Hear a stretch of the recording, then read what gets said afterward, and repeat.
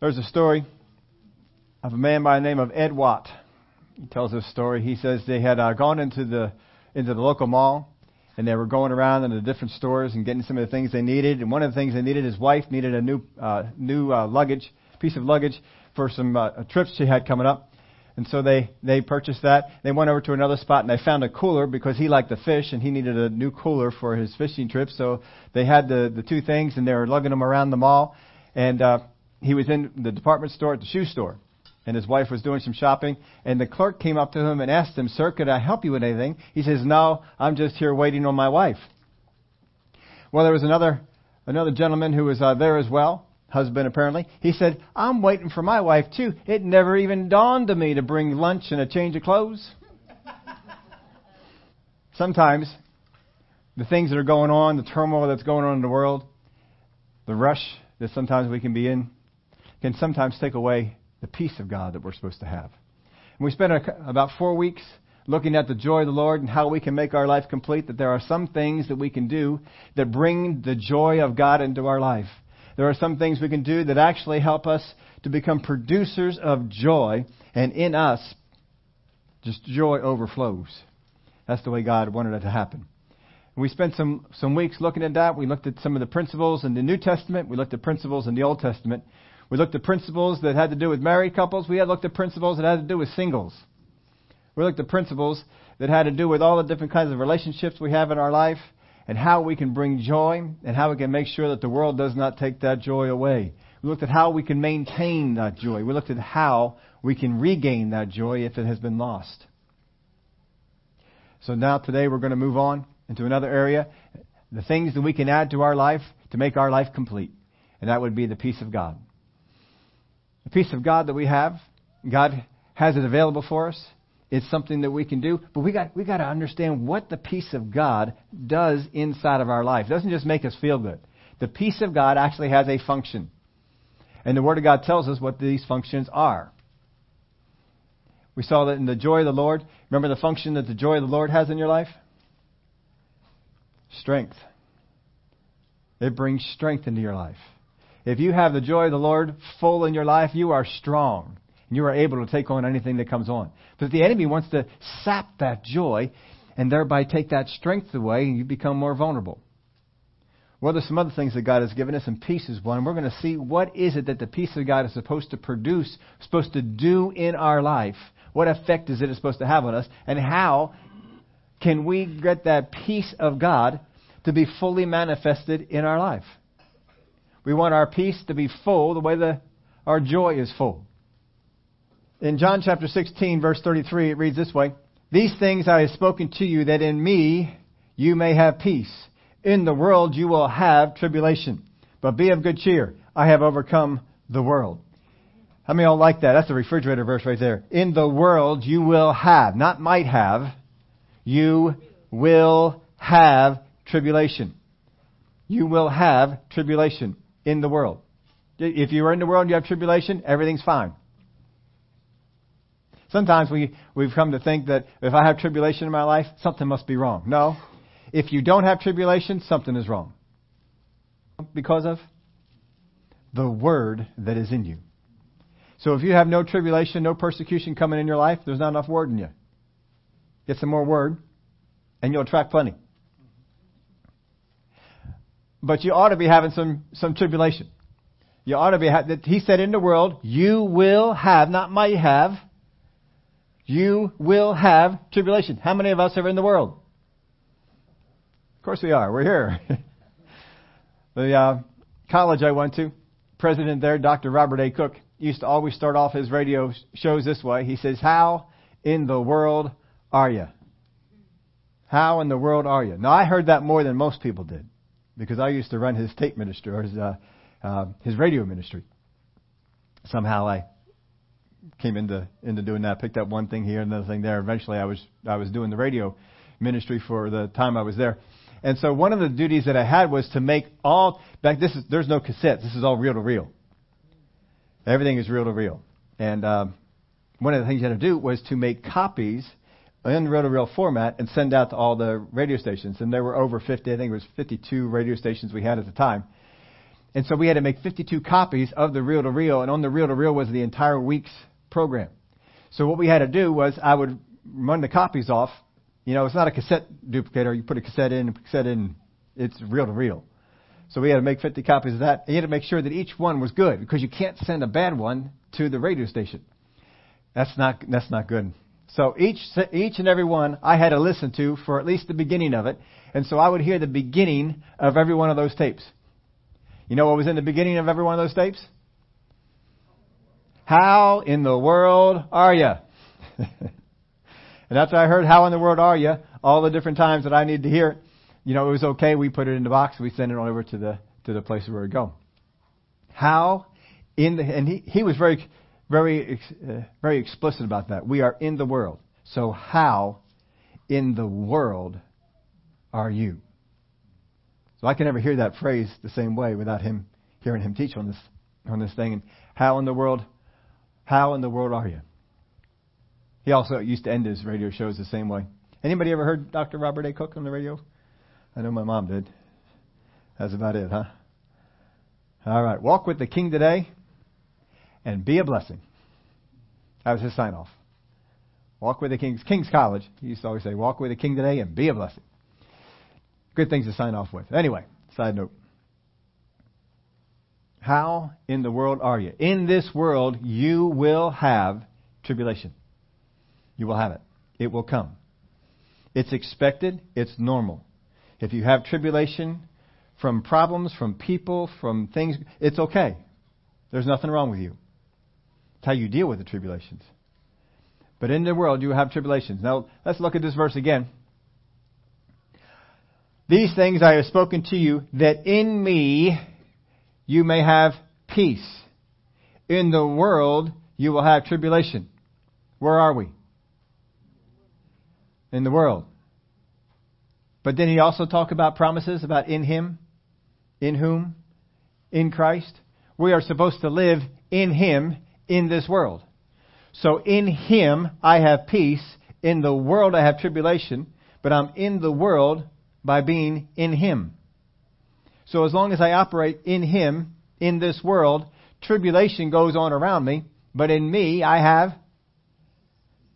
This peace is so great that a storm could be brewing around you, and you could be in the bottom of a boat and still be asleep.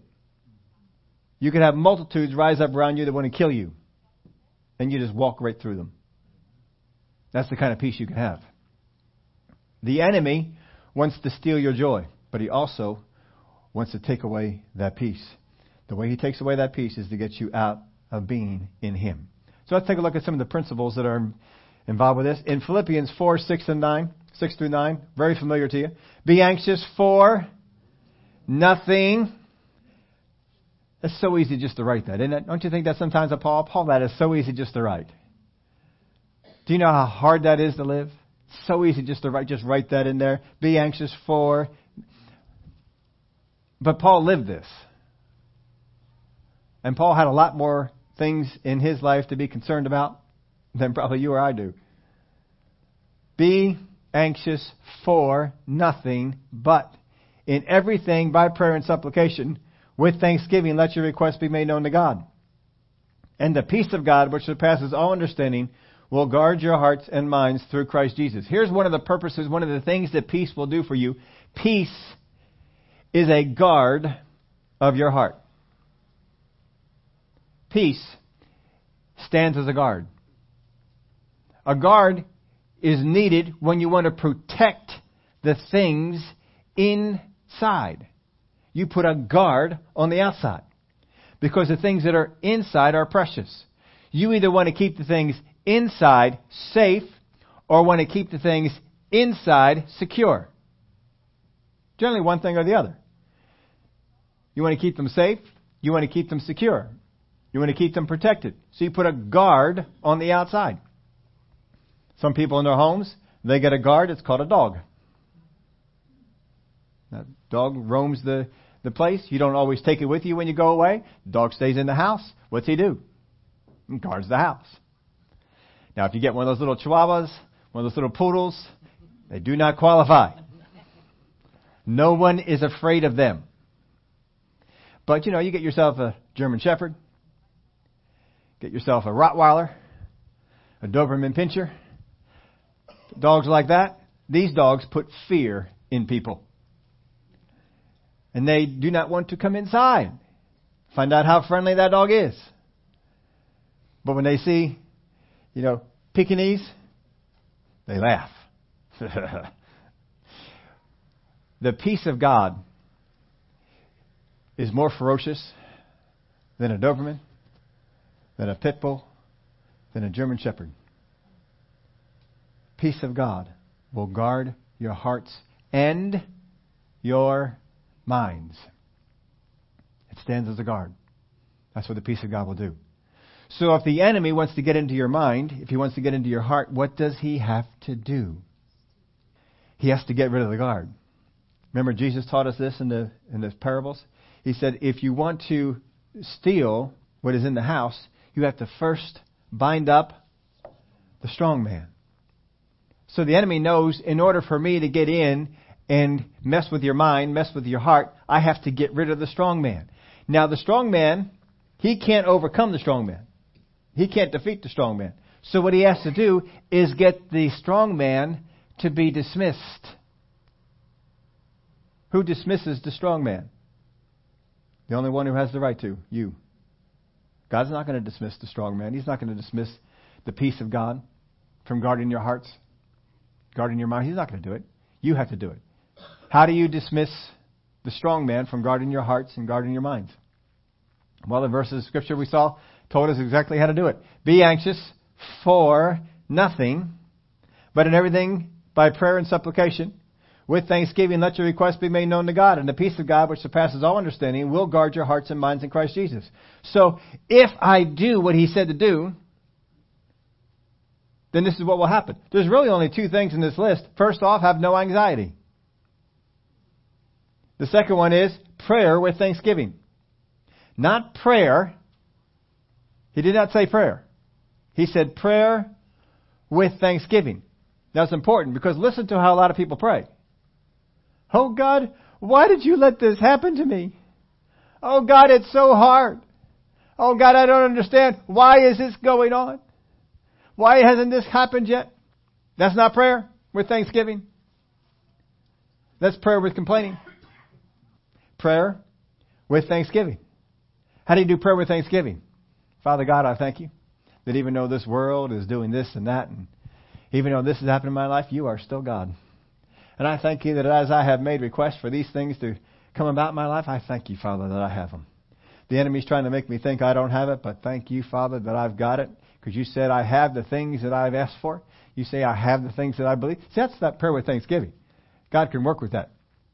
That will get the peace of God guarding your hearts and your minds. The other kind of stuff that people do, not going to help you.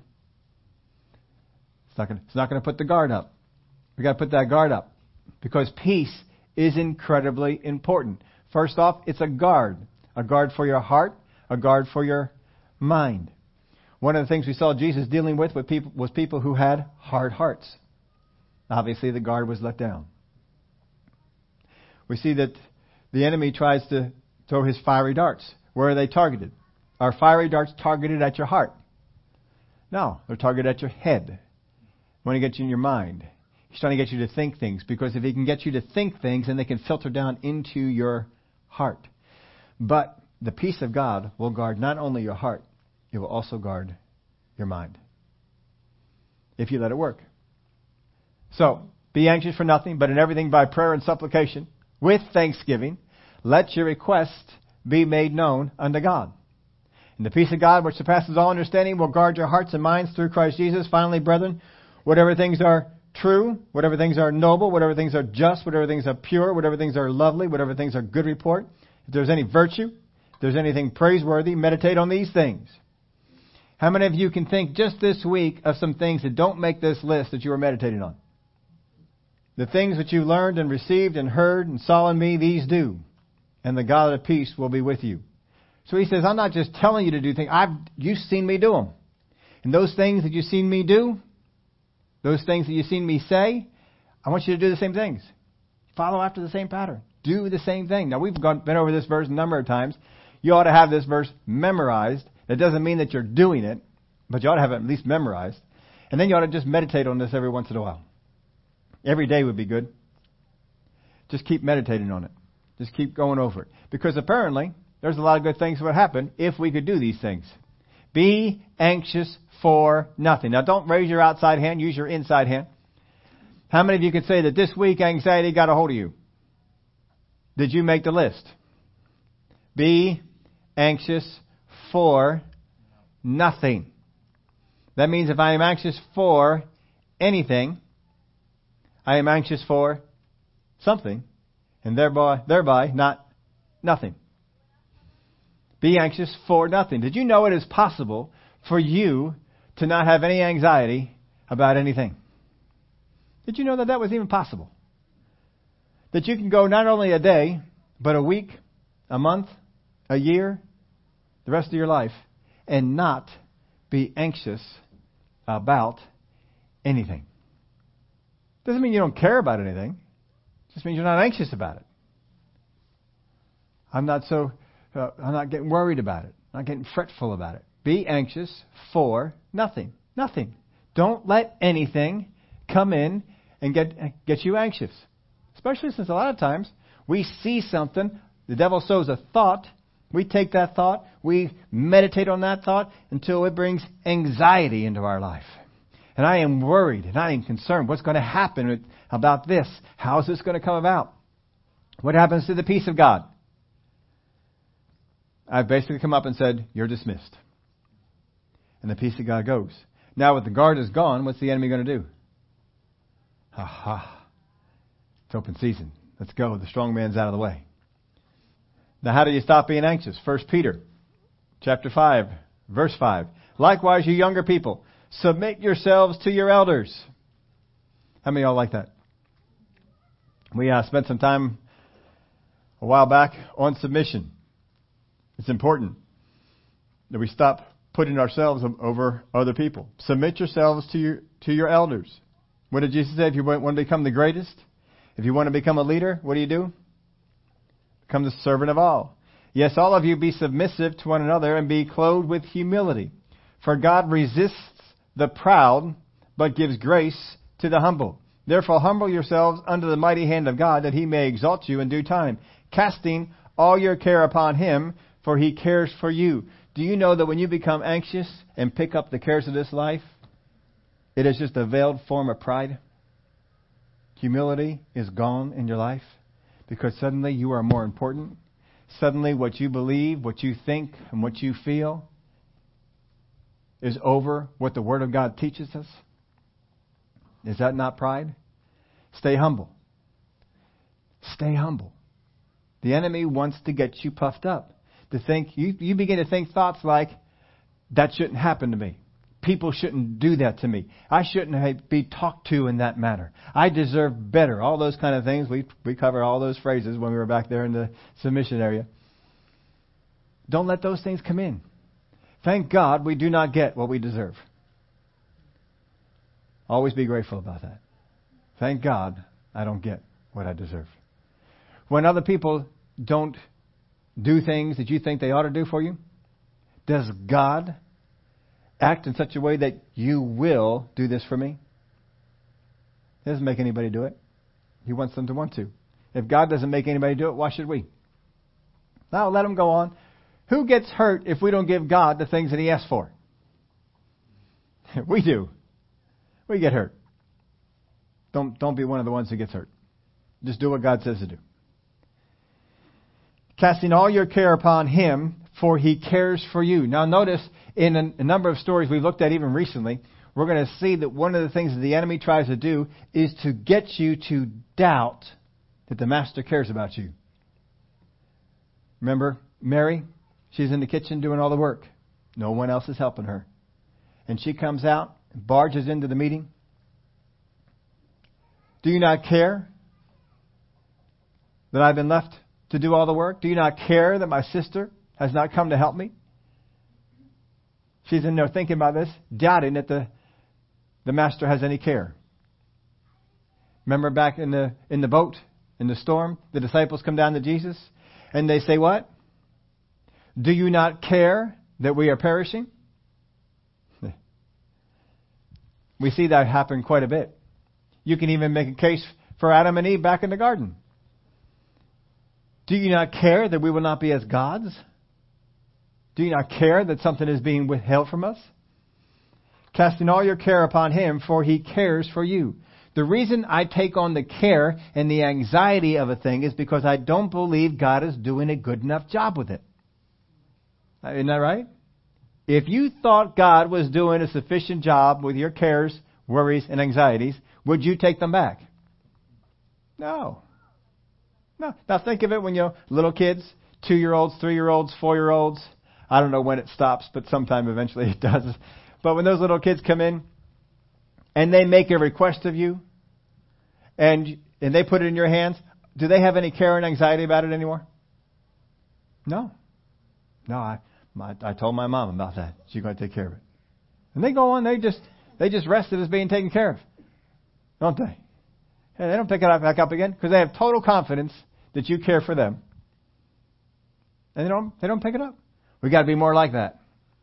Stop picking up all these cares and anxieties again. But the enemy wants to come along and says, if God really cared about you, if you really cared about that, I'd be gone by now.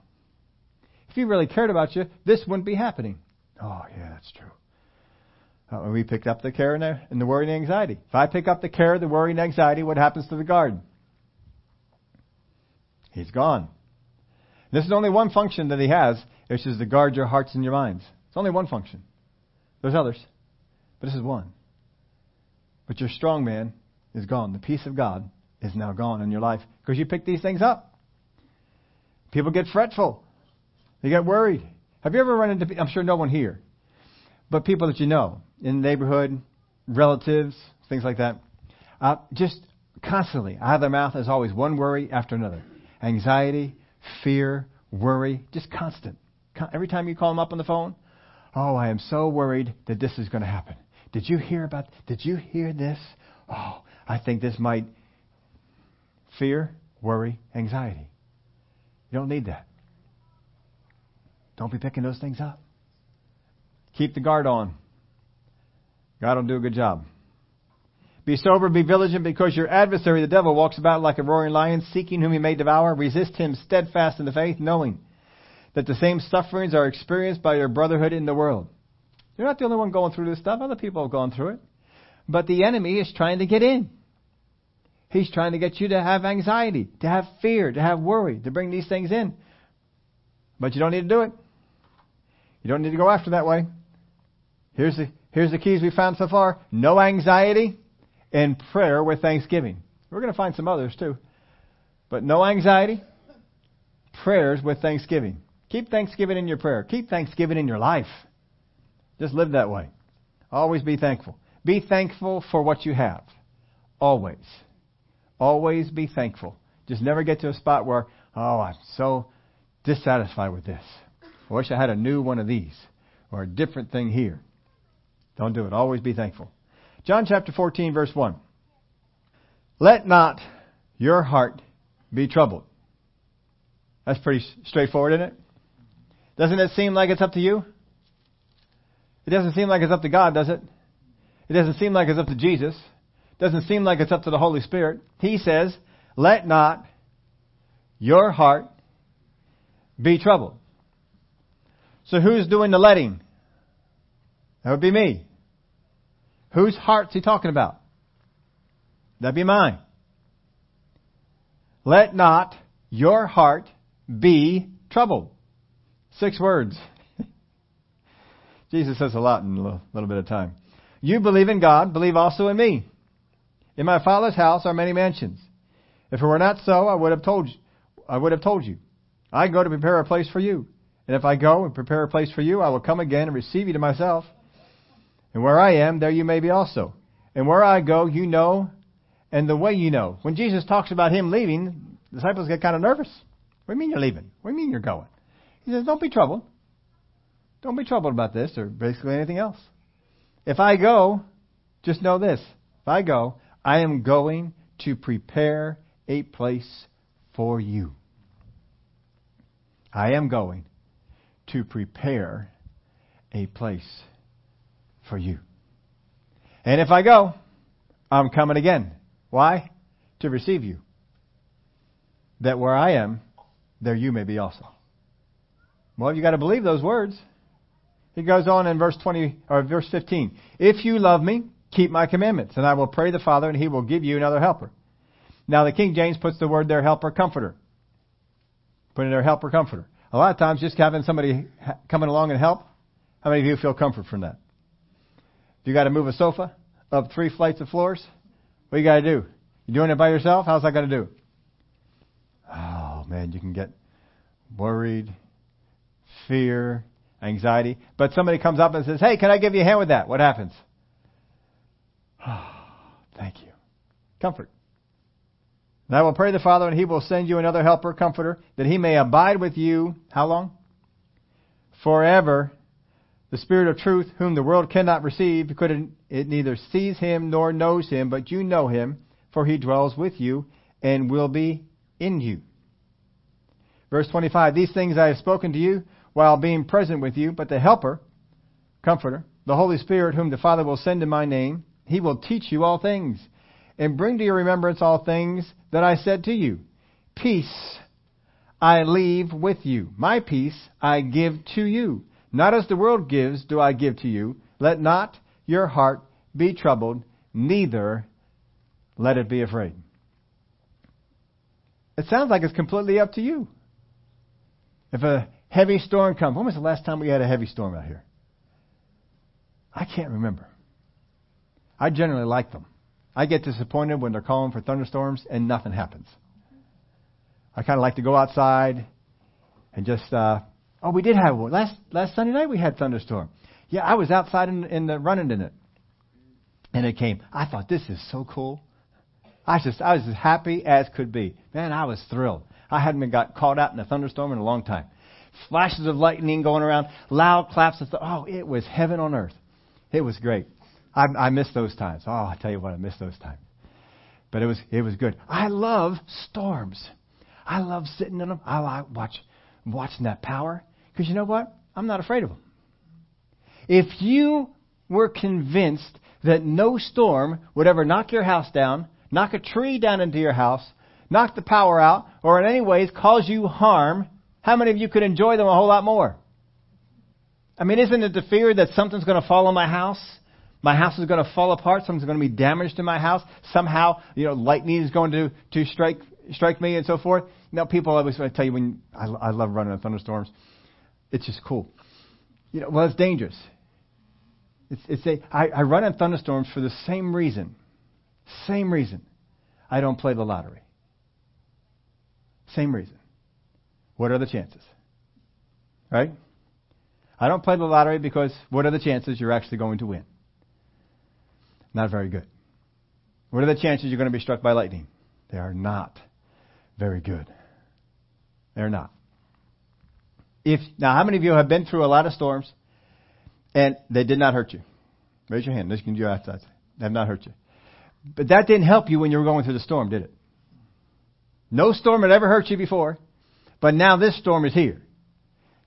Loud thunder, high winds. It can get you to be in fear. It can get you to be anxious. But when you get done the storm, how much more could you have enjoyed that, just all that was going on around there, if you weren't afraid? I've told you my dream, one of my dreams, is to go down to Florida during I want a Class 3 hurricane. I'm not talking 4 or 5. I'm talking Class 3 hurricane. And I want a beachfront, high-rise hotel. I want to be right there on the beach. I want to be in the location where they expect the eye of the storm to come across. My son and I, we both had the same dream. One of these days we're going to take it on. Because in a high-rise hotel, when was the last time you heard of a high-rise hotel falling down in a hurricane? No, those things are built strong. Those things have foundations all the way on. I'm not talking about going out there in a little house. I'm talking about a big 20, 30, 40-story high-rise hotel right on the beach and just watch this thing come in. Maybe even be a weather person for a while and go outside in the storm. And, I don't know why they have to report on the weather in the storm. That's what they do. But, if you were convinced that nothing would happen to you, wouldn't it be kind of cool to go through that? All right, not everybody shares my dream on that. Okay. But the biggest thing that we have with it, it's our fear that something bad is going to happen. Something damaging is going to go on. We have that fear. We have that concern. If we got rid of that fear and that concern, the anxiety wouldn't be there. Jesus said here in the last verse, look at that. Let not your heart be troubled, neither let it be afraid. That means that there is nothing in this world that should cause you fear. What about snakes? I don't really much like snakes. I'm just not a fan. I never kept one as a pet. Rick Renner. How many like Rick Renner? Rick Renner loved snakes. He kept snakes as pets that I do not understand the wisdom of bringing something that dangerous into your house. And one time, have you ever heard him talk about the story where this one very dangerous snake was in the cage and it got out in the room? We're not talking snake. We're not talking snake. We're talking bigger than he was, snake. And it got out. And he talks about the destruction of the room, trying to get that snake under control and brought back into the cage that it's supposed to go in. I'm thinking, I just don't want to have that. So that would be a situation that I'm still working on this verse right here. If I'm in the room with that snake, I'm thinking, be anxious for nothing. I'm going to leave. I'm just going to go. Yeah. Horrible. Really tough bite. And he had it as a pet. So that's Rick Renner's story. I don't know where he told that story. Somewhere on one of his tapes or books, he writes that story about the thing. And I think it had a name, something like Lucifer or some kind of crazy name like that. I think when he got it, it had that name. He might have changed it or something like that. It was some kind of a thing like that. But there are still some things that we have that, fear can come up on. I've sometimes been running on a trail and a snake is there. I usually don't try and figure out what kind of snake is it. I just move away. I just go in a direction to get away from the snake so I can keep on going and not be. But I don't need to challenge the snake. I don't need to see whose faith is greater. There's nothing like that going on. It's just, snake, you're over there. I'm going over here. I don't like it. There was one time I was on a trail back in college and I got lost in the run. And I'm on a trail. We're with other cross-country runners. And all of a sudden, I took in my surroundings. Because sometimes when you're out running, we're pushing it, you're not taking you're just kind of aware to where you're going. And I'm thinking, there's a snake in the path, and I just stepped over it. Just as I realized that, my heel was coming down on him. He was coiled up on the thing. I could feel I don't know why it didn't bite. I have no idea why it didn't bite. I could feel the pressure of my heel coming down on this snake. And immediately, that's when I became aware that the snake is in the path. So immediately, I took the pressure off of my heel, changed how I was running, get it back on my toe, and get out of there. And I don't know what kind of snake it was. I don't know. It was a big enough snake that it was coiled up, but I didn't care. I just wanted to go. I don't like snakes. I don't want to. And if it's a garter snake, something like that, it's not a big deal. Poisonous snakes? Why? When am I going to get to heaven? God, why? Why do we need to have these? But we have those. We all have maybe a few things left that can bring fear in us. But it says, neither let it be your heart. Neither let it be afraid. It's up to me. Even with something like a snake, it is up to me if I am going to become afraid. What are we going to do with the things that cause fear in us? I got to do something to get those things out. Get those things. I used to be afraid of vegetables. My brother too also shared in my fear of vegetables. His was greater, and it was very hard getting us to eat the vegetables as a kid.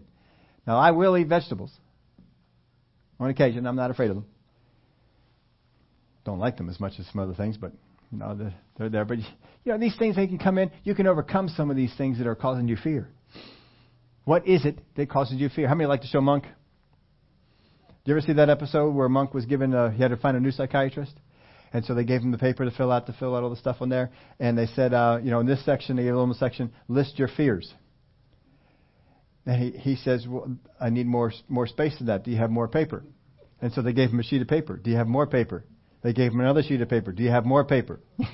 He's going to write down all the things he's afraid of. Don't be like that. Don't have fears. Whatever it is that we got to target it. He says, let not your heart be troubled, neither let it be afraid. So if there's still some things that can bring fear. Now we've been talking about, stupid stuff like snakes and vegetables and storms and things like that. But what about losing your job? What about a fear of if the economy tanks? What about a fear of losing your savings? What about fears like that? Has those kind of things ever come in and tried to take over your life? Don't let it. Don't let it. He says, let not your heart be troubled, neither let it be afraid. You want that peace guarding you? That's what we need to do. The enemy's going to come in. He's going to say, stock market's going to crash. You're going to lose all your investments. You're going to lose your retirement fund. You're going to lose your savings. You're going to lose your job. Those kind of things are coming. Would God ever say that to you? If God's not saying it to you, you wouldn't say that to you, would you? So where's it coming from? We need to stand against it. If I allow that to come in, the peace of God is going to be going, and we're going to miss some of the things that it's supposed to do, because one of them is a guard. That's not the only thing, but it is one of those things that it is supposed to do. Let's go on here. Isaiah 26, verse 3, you will keep him in perfect peace, whose mind is stayed on you, because why? Because he trusts in you. See, the enemy of perfect peace is a lack of trust. The enemy wants to get us to not trust in our God, just like we saw in all the other verses. Don't trust in him. He's not going to come through for you. He hasn't come through for you. You're going to fail in a storm. You're going to lose your money. You're going to lose your job. He's going to tell you all these things you're going to lose. He wants you to get in fear. He wants you to get in anxiety. Do not let it happen. You will keep him in perfect peace, whose mind is stayed on you. Now, why doesn't he say heart? Because, folks, the enemy does not have access to your heart. He has access to your mind. Your mind has access to your heart. You keep your mind clear. You keep your mind free. See, the enemy can't get to your heart, but you can. You can bring your doubts and your fears right to your heart. You can do it. You will keep him in perfect peace, whose mind is stayed on you. Because why? Because he trusts in you. If your mind is not stayed on him, it's because you do not trust in him. Work on trust. Work on getting your trust in God up. Or change your life. Go out there and trust him. Now, some of you folks will say, well, running in a thunderstorm is just testing God. I hear you on that. First off, I didn't run in the thunderstorm. I ran and it was sunny. And the thunderstorm was rolling around. Now, I have a choice then. I can either alter my route or I can finish it. I decided to finish it. And glory to God, it was fun. Doesn't mean you go jumping off high buildings and say, well, God, I'm trusting in you. Jesus addressed that with us, didn't he? Colossians chapter 3, verse 15. And let the peace of God rule in your hearts, to which also you were called in one body, and be thankful. There's that thankfulness again. But look at this. We talked about this verse before, so you may be familiar with it. This word rule here, only time it's used in the New Testament is right here. What this word rule is, it means to arbitrate, to govern, or to rule. To arbitrate, govern, or to rule. When it says let it rule, it's not talking about let it have the supremacy in your heart. Let it be over all things. That's not what it says. Let the peace of God rule in your hearts. It is there to be a guard. It is not there to be a boss. Understand? Sometimes we look at that, let the peace of God rule in your hearts, like it is supposed to be the boss. The peace of God is not the boss. Let the peace of God rule in your heart. So here's the situation, here's the setting. We just had the World Series. I did not watch any of the World Series. I'm just not that big of a baseball fan. If the Phillies were playing, I probably would have watched some of it. But the Phillies were not playing. They were not even close to playing. So they were not there. But the Cubs were, and the Cubs, of course, they won the series. So I don't know what happened in there, what had gone on, and what kind of thing. So I can't speak to the World Series. But I can speak to this. My favorite play of the entire year. I have not yet sat down this entire year, did not sit down and watch a Phillies game. I generally listen to them on the radio if I hear them at all. But I've got that wonderful little app on my phone that after the game is over, you can watch all the highlights. You don't have to watch the boring stuff, because 3 hours of baseball includes 2 hours and 50 minutes of boring stuff. Most of the time. Eliminate that. And they had this one play. Some of you are going to think about this.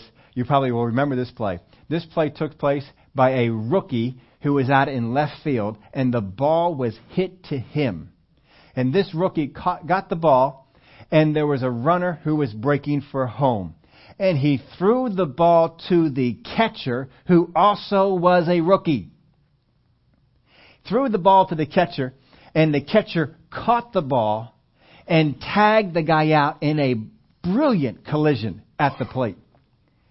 And hung on to the ball. The catcher is lying on his back. He holds the ball up to show that he's got the ball. And that was the last game he played for, I think, 2 or 3 games.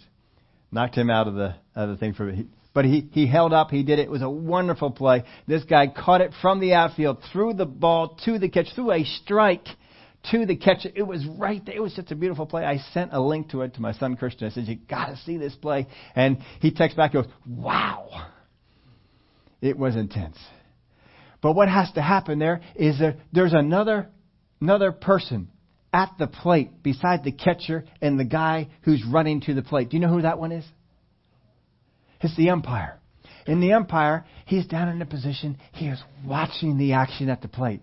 He is seeing, does the guy tag the runner coming through? Does he block the plate? Does he do anything he's not supposed to do? Does the runner get a tag on the base before he is tagged himself? Does the catcher hang on to the ball? And so you're all watching it. He holds the ball up and the umpire goes, out! And everybody's all happy. But you see, that's the umpire is the one. He's the one you got to hear. It doesn't matter what the catcher thinks. It doesn't matter what the runner thinks. It doesn't matter what the pitcher thinks. It doesn't matter what either of the coaches think. What matters? What the umpire thinks. And that's what this word rule means. It means you let the peace of God umpire your life.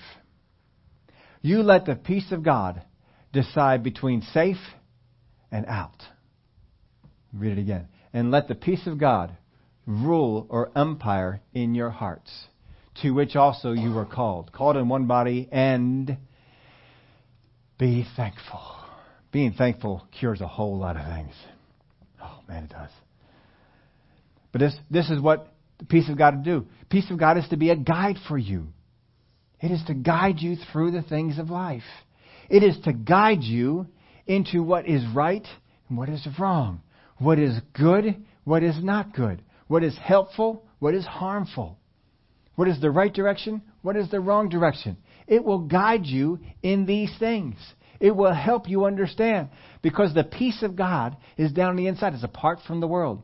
But that peace of God, down on the inside, standing guard on your hearts and your minds, you can consult that and say, is this the right thing to do?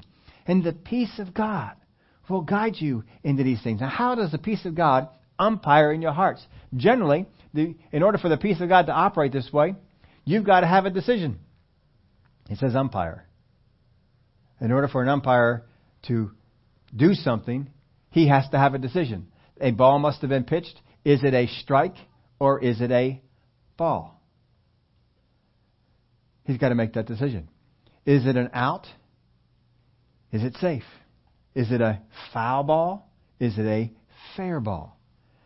These are the kind of things that an umpire must decide. few other things that they have to come into, but those are the most common ones they will do. Is it this or is it this? So let's just take, you were given an opportunity for a job. Job looks good. Job looks inviting. Job is paying you more money than you've got right now. And you want the peace of God to umpire your life. And so you consult the peace of God. How do you consult the peace of God? This is how I consult the peace of God. First off, I envision my life making the change into that job. And then I check on the peace. What's the peace of God saying to me? Peace of God still there? Peace of God at peace? It seems like that's a good decision. If the peace of God is in unrest, I'm thinking, something doesn't seem to be right about that. I don't think that's a good thing. So we make that decision. Should I make this investment? Should I not make this investment? Well, you get down on your knees and you pray in the Spirit. And you envision yourself making that investment. Check with the peace of God. Envision yourself not making that investment. Check with the peace of God. I like what Brother Keith Moore says. He says, I don't need the leading of God to not, or I don't know, how does he put it? I don't need the leading of God to not do something. I need the leading of God to do something. And most times, if we're going to do something, look at the leading of God. If it's not there, don't do it. Stay back. Wait for the leading of God to make a move or to make a change. But you use that peace that's on the inside because it's a guide for you. It's a help. How many have ever made decisions? You either make this or don't make this. Take this or don't take this. Do this or don't do this. And I just don't know what to do. And anxiety can begin to come in, can it? I don't know whether I should do it or not. Should I take this? Should I not? And you go back and forth on that. If you could just rest on the peace of God, that the peace of God is telling you the right thing, and you can say, He says, no, I don't do it. I just know I'm feeling the peace of God just telling me to stay where I'm at. Don't do it. And I have from God that it's a good thing not to do. How many of y'all know you're at more rest to not do it? You're at more rest to do it. I told you the story before. When I went down to Tulsa, had no job, had no place to stay, had to go around looking for a job. Went into one place, had 3 different places I was going to go looking for jobs. And I stopped in at the first place, put in an application, no manager there, no interview. So I just put the application in. I left that first place. I walked over to the second place. Walking on my way to the second place, God says, now this is just Him speaking to me. Just in the Spirit, not loud or audible, just in my spirit. Just, why look anyplace else? That's where you're going to work. I said, well, I guess there's no sense in me wasting my time. So I didn't go to the second spot. I went on home. Came on back, I think the next day or whenever it was, and the manager still was not in. I still don't have a job. You know what I have? I have the peace of God. I can walk in the peace of God. Came back on the third day. The manager was in. Got my interview, hired on the spot. I mean, it wasn't a out of this world type of job, but it was a good job for me. Helped me out. Was right within walking distance out of a car there, so I could get out there and do that. There's a number of times that God had shown me, either take this or don't take this. Do this or don't do that. And I had to listen to the peace of God. Do I have the peace of God to make that change? You tune into it. It's there to guide you. It's there to help you. That peace of God. It's not the peace that's in the world. It's not a good feeling or just a good feeling. It's the peace of God. And the more that you walk in this, the more it can rule your life. In 1 Corinthians 14:33, it says, for God is not the author of confusion, but of peace, as in all the churches of the saints. He's not the author of confusion. If you've got a confusion about, well, should I take this or not? God's not the author of that. The peace of God is there to level that out for you. But you're not letting the peace of God level that out. And the more that you find out how much the peace of God is here for you, it will help you with all sorts of stuff. Even sometimes making bunk beds. People call up and they want me to make a bunk bed. Now, normally if people call me up and they want me to make a bunk bed, you know what my answer is? Sure. Well, what kind do you want? But every once in a while, someone calls me up and down in my spirit, don't do it. Don't do it. So I'm cordial with them. I don't just say, you know what? The Spirit of God is telling me not to make your bunk bed. I don't do that. I'll get rude or obnoxious with them. But I got that in. So I tell them what they want to do, but I don't pursue it. I don't pursue it. Now, sometimes you don't pursue it, and something else doesn't come in and take its spot, and you begin to think, well, I wonder if I should have pursued that a little bit more. And I've learned, sometimes that I pursued something, I felt, that's not feeling real good about that, but I pursued it, and sure enough, along the line, I thought, I should have stayed out of that one. Should have stayed away from that one. And, you learn, even as much as you know, there's still times, do the wrong thing. Where you should take a job or you not take a job. Where you should do this thing or not do this thing. Whether you should help over here or not help over here. Whatever it might be that's going on. Just listen to the peace of God. Peace of God will talk to you. It'll speak to you. No, I'm not feeling peace about this one. I just feel unrest if I were to go out there and to do this. No, I'm not going to do it. Peace of God is there to umpire you. He's telling you, out. Listen to him. God is not the author of confusion. So tap into that peace of God. Don't just let it sit there dormant. Tap into it. Utilize it. Help it. Father God, you gave me the peace of God. I'm going to use it here to help me decide. Because a lot of times what we're doing is, Father God, give me the wisdom to know whether I should do this or not. We're waiting, and we're waiting, and we're waiting, and we're waiting. And God says, I gave you the peace of God. That's what it's there for. It's there to umpire your life. It's there to help you to make a decision. Yes or no. Use the peace. I gave it to you. Why don't you use what I gave you? So understand, that's what the peace of God is there to do. It's there to help you out.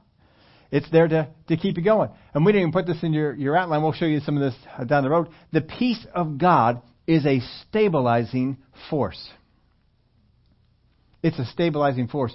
When you get the peace of God going strong in your life, when you are tuned into it, and you understand what it's to do, it's the guard, it's the guide, but it becomes a stabilizing force for you. And when the enemy comes over and he tries to knock you over with storms, knock you over with tribulations, knock you over with worries and cares, you just stand right there and you don't get moved at all. Because the peace of God is a stabilizing force. And he can't get you off. He can't get you to lessen your hold. You just keep standing. And he's throwing other stuff at you. And you keep standing. He's getting frustrated. And he's throwing some other cares and worries at you. And you just keep standing. Somehow he's got to get you off of this. Somehow he's got to get you moved. So he's going to come in and attack your joy and get you a little bit less strong. He's going to come in and try and get some other fears and worries. These ones have always worked. Let me try this one. Don't let them do it. In Romans chapter 14, verse 19, therefore let us pursue the things which make for peace and the things by which one may edify another. The peace of God, folks, is attainable in your life. It's not something you're waiting for it to come on you. It is something you can attain. Therefore, let us pursue the things which make for peace and the things by which one may edify another. Those are the kind of things that we are to pursue. Romans chapter 15, verse 13. Now may the God of hope fill you with all joy and peace in believing, that you may abound in hope by the power of the Holy Spirit. May the God of hope fill you with all joy and peace. So he wants to fill you with joy. He wants to fill you with peace. Peace can be filled up in your life. You've got to pursue it. There are things that you can do to make peace work in your life. There are things you can do to make peace go. Just like there are things you can do to bring joy in your life and things you can do to make joy go. What is it that we have to be doing? What is it we have to be mindful of? I put the quote in the bulletin in your outline this time just to make sure you got it. Peace is the fruit of believing prayer. Peace is the fruit of believing prayer. Look at this verse again. Romans 15:13. Now may the God of hope fill you with all joy and peace in what? Believing.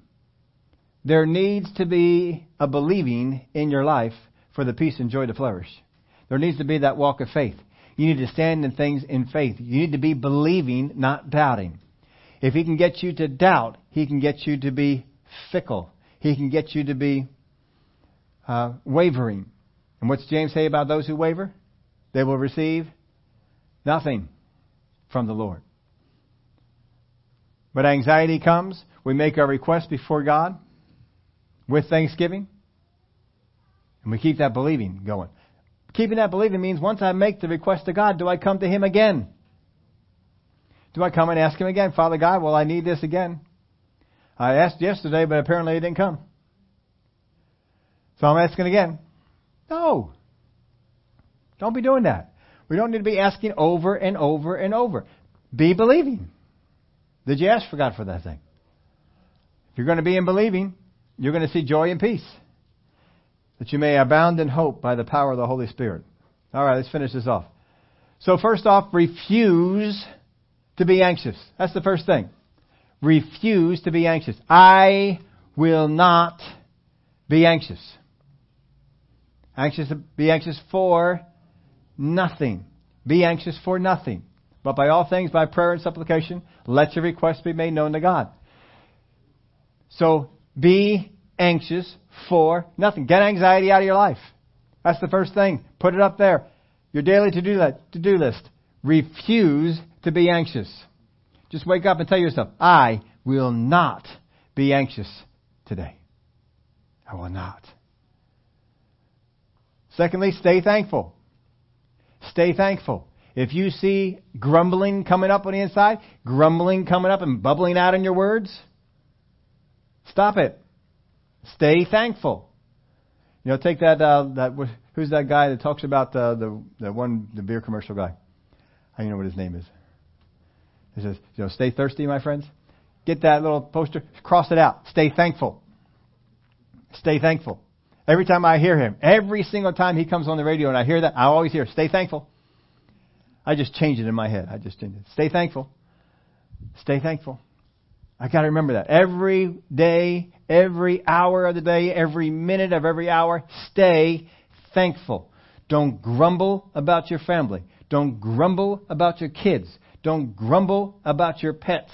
Don't grumble about your job. Don't grumble about your neighborhood. Don't grumble about your house. Don't grumble about your car. Don't grumble about your bank account. Don't grumble about what you have. Don't grumble about what you don't have. Stay thankful. And if you begin to hear grumbling, complaining words coming out of your mouth, stop them. Stop them. Stay thankful. No, stay thankful. Stay thankful for your family. Stay thankful for the blessings God has put in your life. Stay thankful for those that are in your neighborhood, your neighbors. Well, you don't know my neighbors. No, I don't. I just know what the Word of God says. What's the Word of God say? Stay thankful. Look at some of Jesus' neighbors. Stay thankful. Here's the next one. Be humble. Don't begin to think, well, I should get this. I shouldn't have to put up with this. I should be. That's pride. Get it out. Stay humble. Be in a humble mind frame. Got to do that. Refuse to be anxious. Stay thankful. Be humble. And make faith-filled prayers to God about the things you need. When you need something, don't sit there and say, well, I don't want to trouble God with it. You're not troubling God with it. God says, if you have need of anything, what's He say to do? Ask. How are you supposed to ask? Ask in faith. Be believing. Be thankful. So make faith-filled prayers to God about the things you need. So you can write these next 4 things in if you want to. I'll just kind of summarize them. In my life, peace is lacking. If in my life peace is lacking, then which of these things is lacking in my living? Which of these things is lacking in my living? And we're just summarizing the things we just went over. First off, casting. Are you not casting your cares upon the Lord? Do you need to work on your casting? Do you need to work on being able to do that? How many of you, when you were a kid, learned how to throw? How'd you learn how to throw?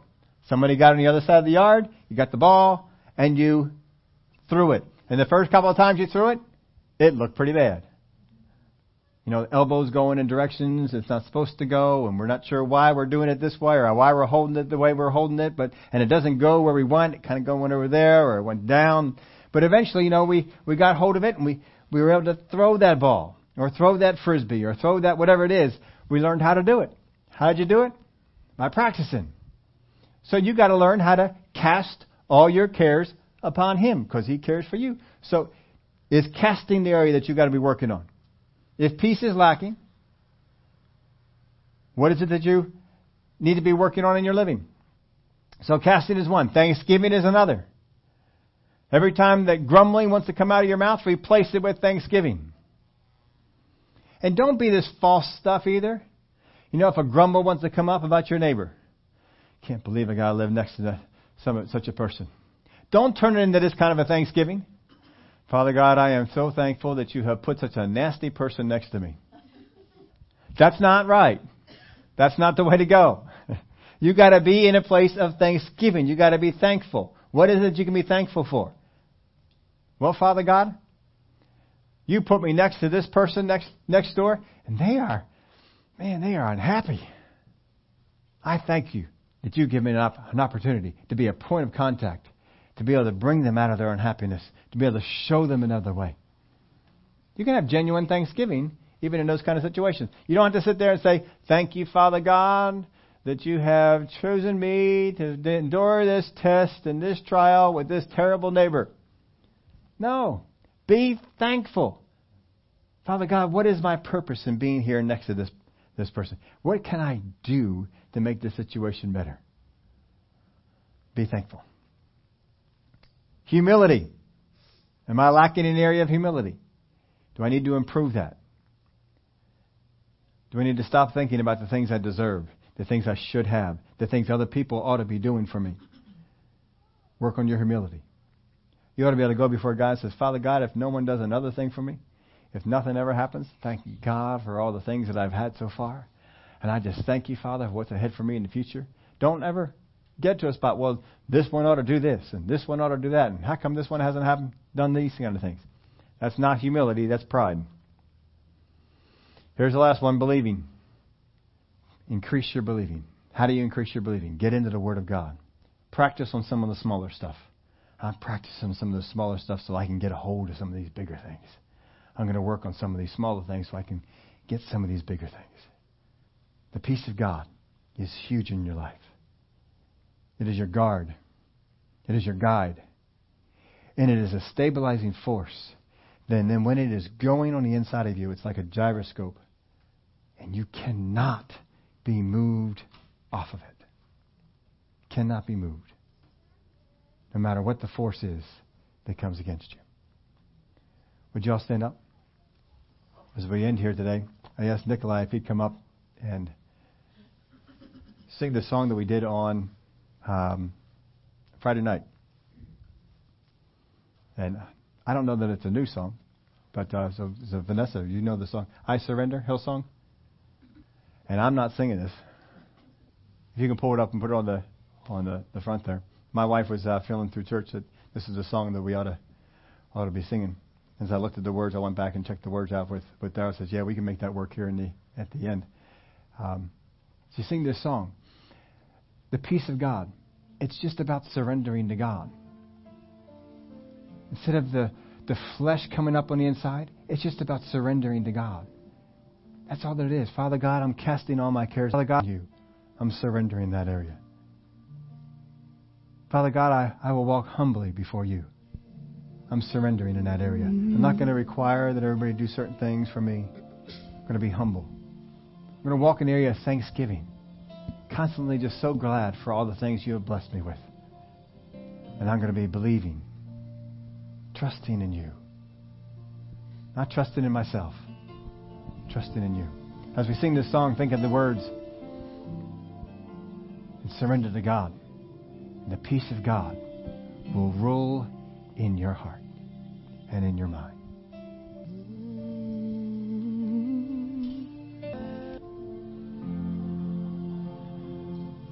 One of the greatest acts we have in demonstrating this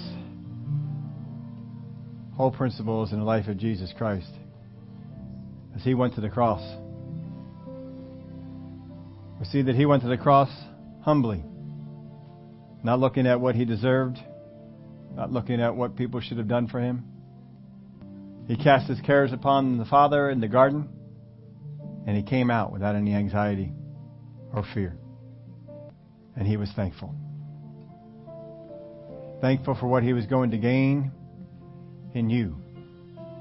in the church, thankful.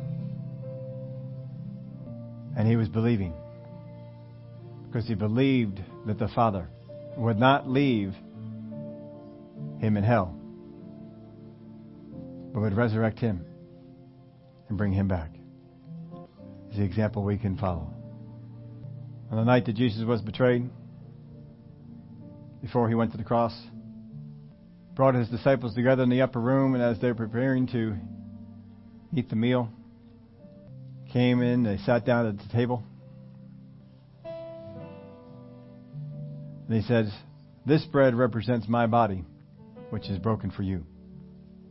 As we eat this together, we're to remember that on his body was put our pains, was put our sickness, was put our diseases.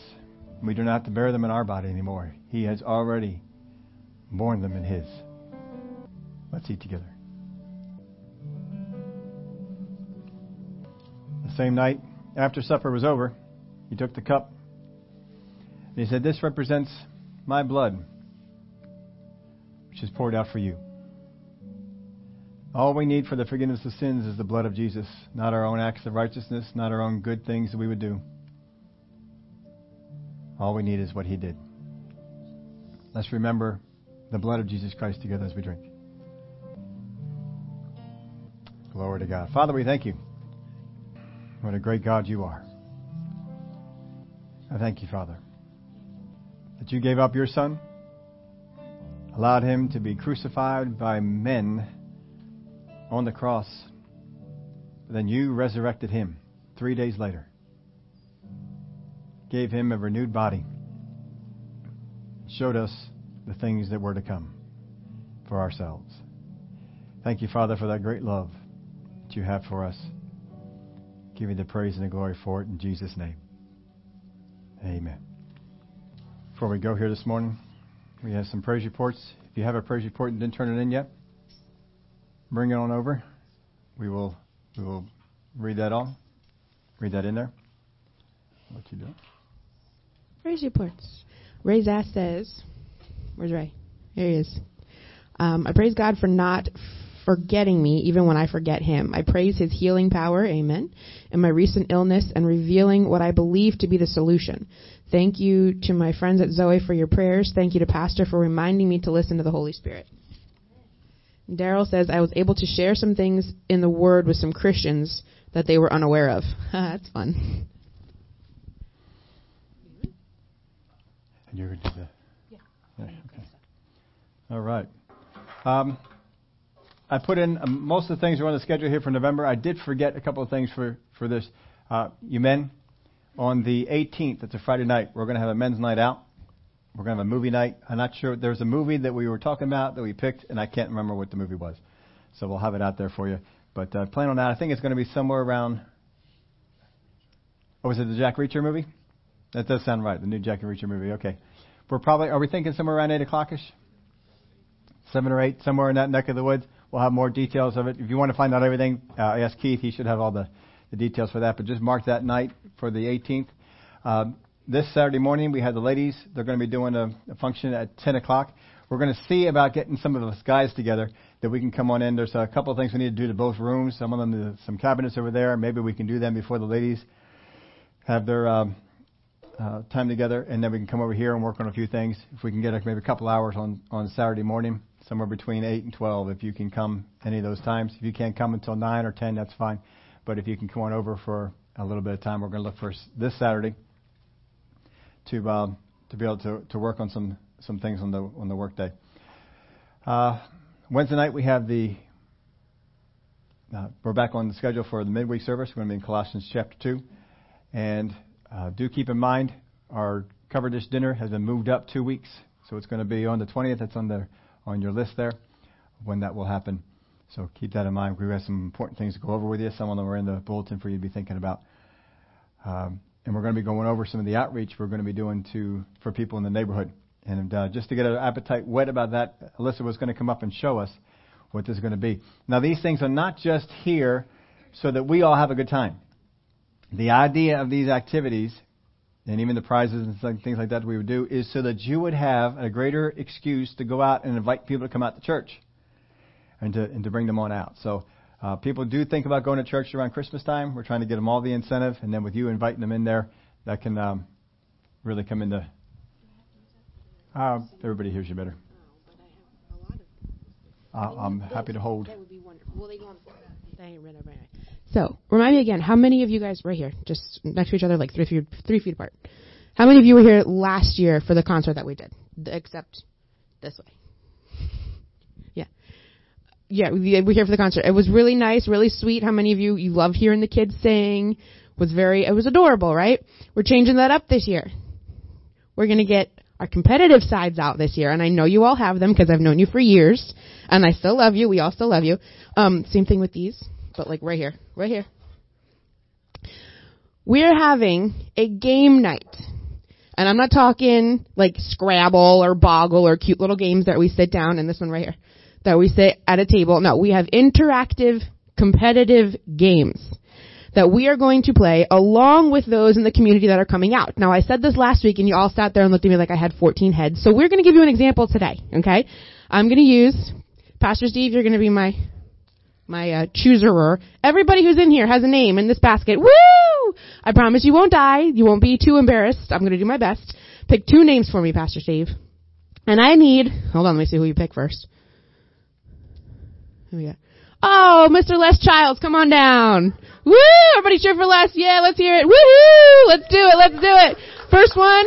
Oh, and our second, Miss Alexis. I love you. Come on down. I need Miss Connie. Can you be a judge for me? You're going to come over this way. They are. You don't have to eat them. That's not this game. Come back on the 3rd. Then we'll do another one. Miss Connie, you're going to go at the end over there. The object of this game, you guys are going to use snowballs because it's Christmas themed. Get it? Everything's around Christmas. Snowballs. You are going to throw said snowballs, whatever you got to do, into each of these containers, starting closest order. All but under the end. You notice they get a little bit smaller, a little bit harder as you go. I'm not trying to make it easy. We're going to win prizes. This is how it goes. Your guys' job out there is to cheer them on. From Sharon over, you're Alexis's team. You're cheering for her. From Joe over this way, you're for Les. You guys got to hear for him, okay? The louder the better. We're going to do this. Miss Connie, you are our judge. You're going to judge. They have to get it in this one first, and then in progressing order. And Lissy, if we need more marshmallows, baby, you're going to get them and run them back, okay? All right? These are the games we're going to play, people. Get used to it. We're going to have fun. You guys are going to step back here. The first one to get them in wins. Does that work? Are you right-handed? We can switch? All right.